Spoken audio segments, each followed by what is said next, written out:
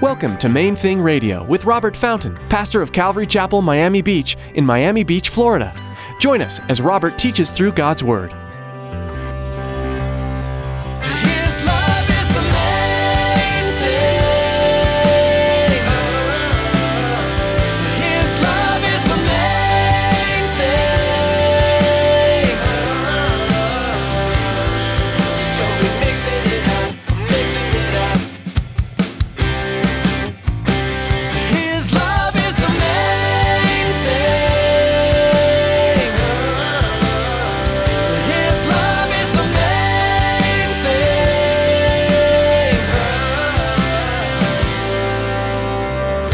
You know, another misconception that some of us have had is that, you know, God did everything and it was perfect, and then Adam screwed it up, and then God had to come up with a plan B. Well, what kind of God is he if he needed plan B? I mean, is he omniscient, all-knowing, or not? If he's all-knowing, he didn't need plan B. He's still working plan A. And that's the reality. It was Jesus' plan from the beginning. God does not have a plan B. He doesn't need one. Today, Pastor Robert reminds us that God is omniscient and all-knowing. He is still working plan A and has everything under control. When you feel like things are not going as planned, remember that plan A is in action and God's ways are perfect and pre-planned. Stick around after today's message from Pastor Robert. I have quite a bit of information that I'd like to share with you. Our web address, podcast subscription information, and our contact information. Now here's Pastor Robert with part 4 of today's message from the book of Hebrews, chapter 1.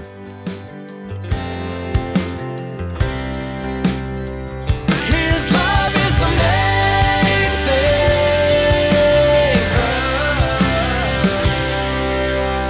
I knew that I was pretty selfish, pretty impatient, kind of hard to get along with. And I know that's hard for you to believe, but just ask her. Unfortunately, she'll confirm that that's true. But as I wrestled with it, and God gave me peace about moving forward, and that he was going to work in my life and all of these things, here's the thing. What I realized, that it is important that I allow God to work in me and change me, and that I allow my son to know me. Not the man I wish I were, but the man I am as I become the man he's making me. Do you understand? Men, do you understand that? See, I've said it before, you know, I only saw the dad that my dad wanted me to see. And he thought that was the dad to present, you know, that's the man to present, you know, present the man you wish you were to your children. That's the good example. I know cops that are like that. You know, the language they use out on the street is unbelievable. But not at home. Not in front of my children.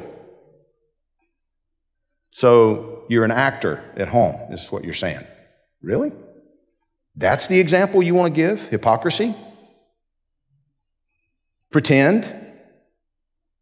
No. Just be who you are.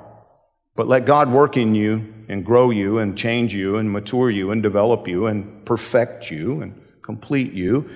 And let your sons watch that process. And they'll learn how to become men.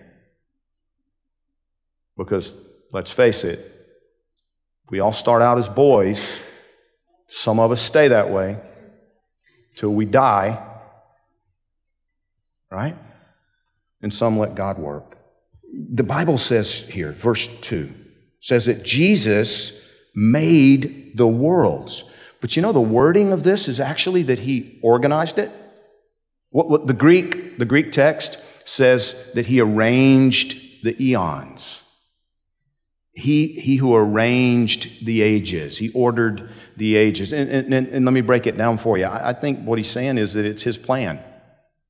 He's the architect of human history. You know, another misconception that some of us have had is that, you know, God did everything and it was perfect, and then Adam screwed it up, and then God had to come up with a plan B. Well, what kind of God is he if he needed plan B?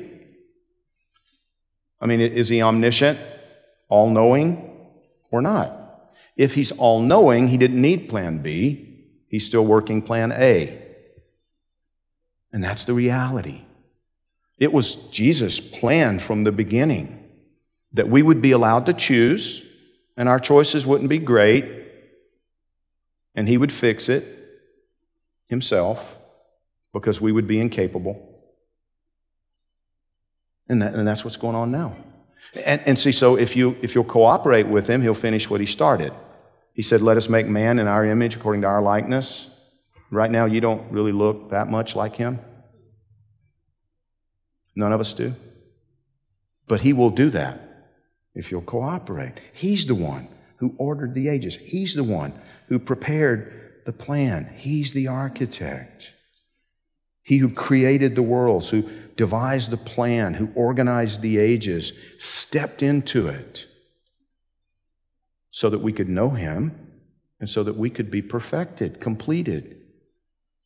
If we want that. You know, Jesus said when He was physically walking the earth, there were those who basically were saying, we don't need your help. He said, fine, I came for those who did. The sick need a doctor. I'm here for those who understand that they're sick and need a doctor. If you don't need that, then fine. Just don't hinder me from serving those who do. We can learn a lot from that too, by the way, as we look at our world today. You and I are incapable of fixing unbelievers. All we can do is introduce them to the Creator. If they don't want to meet Him, that's their choice. He gave them that ability to say no. Do you understand? We get ourselves into so much trouble when we expect tigers to behave like house cats. Does that kind of make sense? Unbelievers are going to behave like unbelievers. They don't have any choice. They don't have the Holy Spirit of the living God living inside them. Now, maybe that's you today. God offers to move in and change you from the inside out. And unless He does it, it won't happen. You can't do it yourself. But what this book tells us is that now we can approach Him personally. We go straight to Him. We don't have to go to Mary. You don't have to come to me. We don't have to go to a priest. You don't have to go to a statue. That doesn't work. Just go to Him. Go to Him. No fear. He's not angry with you. It's not that. He wants you to come. You know, we talk about the fact that it's not a religion. Christianity is a relationship. And Jesus didn't die to create a new religion. Jesus went to the cross and suffered so that we can have a relationship with God. Now, here's my question to you who know Him. Are you actually relating with Him day by day? Are you relating with Him day by day? Do you talk to Him every day? Do you expect Him to answer you? To actually engage with you? To give you answers from the Bible? To give you answers to your questions? And are you interacting? Are you relating with Jesus? In Christ, God is knowable. You know, last week, this banker that we've been talking with in Jacksonville actually flew down here. He came to church last week, and it was so interesting. As he came in, the thing that impacted him the most was Raul out in the lobby out there. And so, you know, those of you who know Raul, he's all big smile. He's always got a bright face, big smile on his face, greeting people, welcoming people.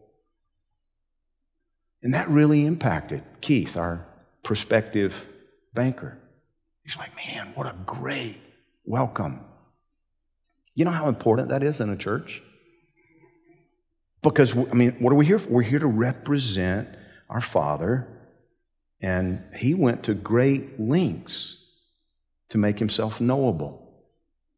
I remember as a young man going to a church, and again, this is a story I've told many times. It was actually a church basketball game, but they wouldn't let me in the door. They stopped me at the door. I was 14 years old, 15 years old maybe. My hair was too long. Yes, I did have hair. And it was shoulder length, you know, the 70s. And this older guy, he's like, nope, you're not coming in here. Get a haircut. Storming outside, you know, thunderstorm. My baby sister was already in the gym. My parents had dropped me off, and they were headed home 30, 40 miles away, and totally misrepresenting the heart of God. Do you understand that? totally misrepresenting the heart of God. I had an usher, a few years ago, one of our ushers was telling me, that he had stopped a guy from coming in the church because he was drunk. And I said, no, don't stop them. Bring them in. But he's drunk. Well, as long as he's quiet and drunk, that's okay. The issue is not the drunkenness. As long as he behaves himself, as long as there's no disruption. Sometimes people, they get, either happy or angry, when they're inebriated. Well, no, we're not going to allow disruption. But, hey, for some reason, this drunk came to church. His love is the main thing. His love is the main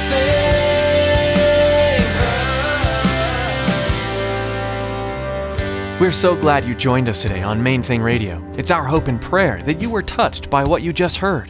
Before our time is up today, Pastor Robert would like to share a great testimony of how God is working through this ministry. Not long ago, we got a really cool letter. Actually, I guess it has been a while now, maybe a year or more, but we got this really cool letter from a lady named Desiree who was listening to our program from within a maximum security prison up in Georgia. And she realized, she heard on one of the programs that I'm from Georgia, so she reached out. She was all excited that she had, just some sort of common ground with this guy she was listening to on the radio teaching the Bible every day.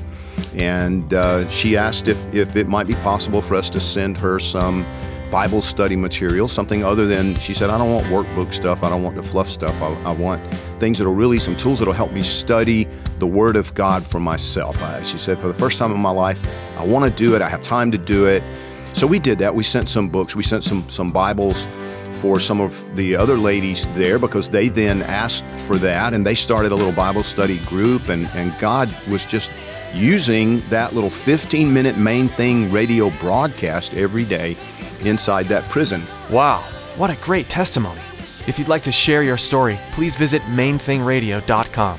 Thanks for tuning in today to Main Thing Radio.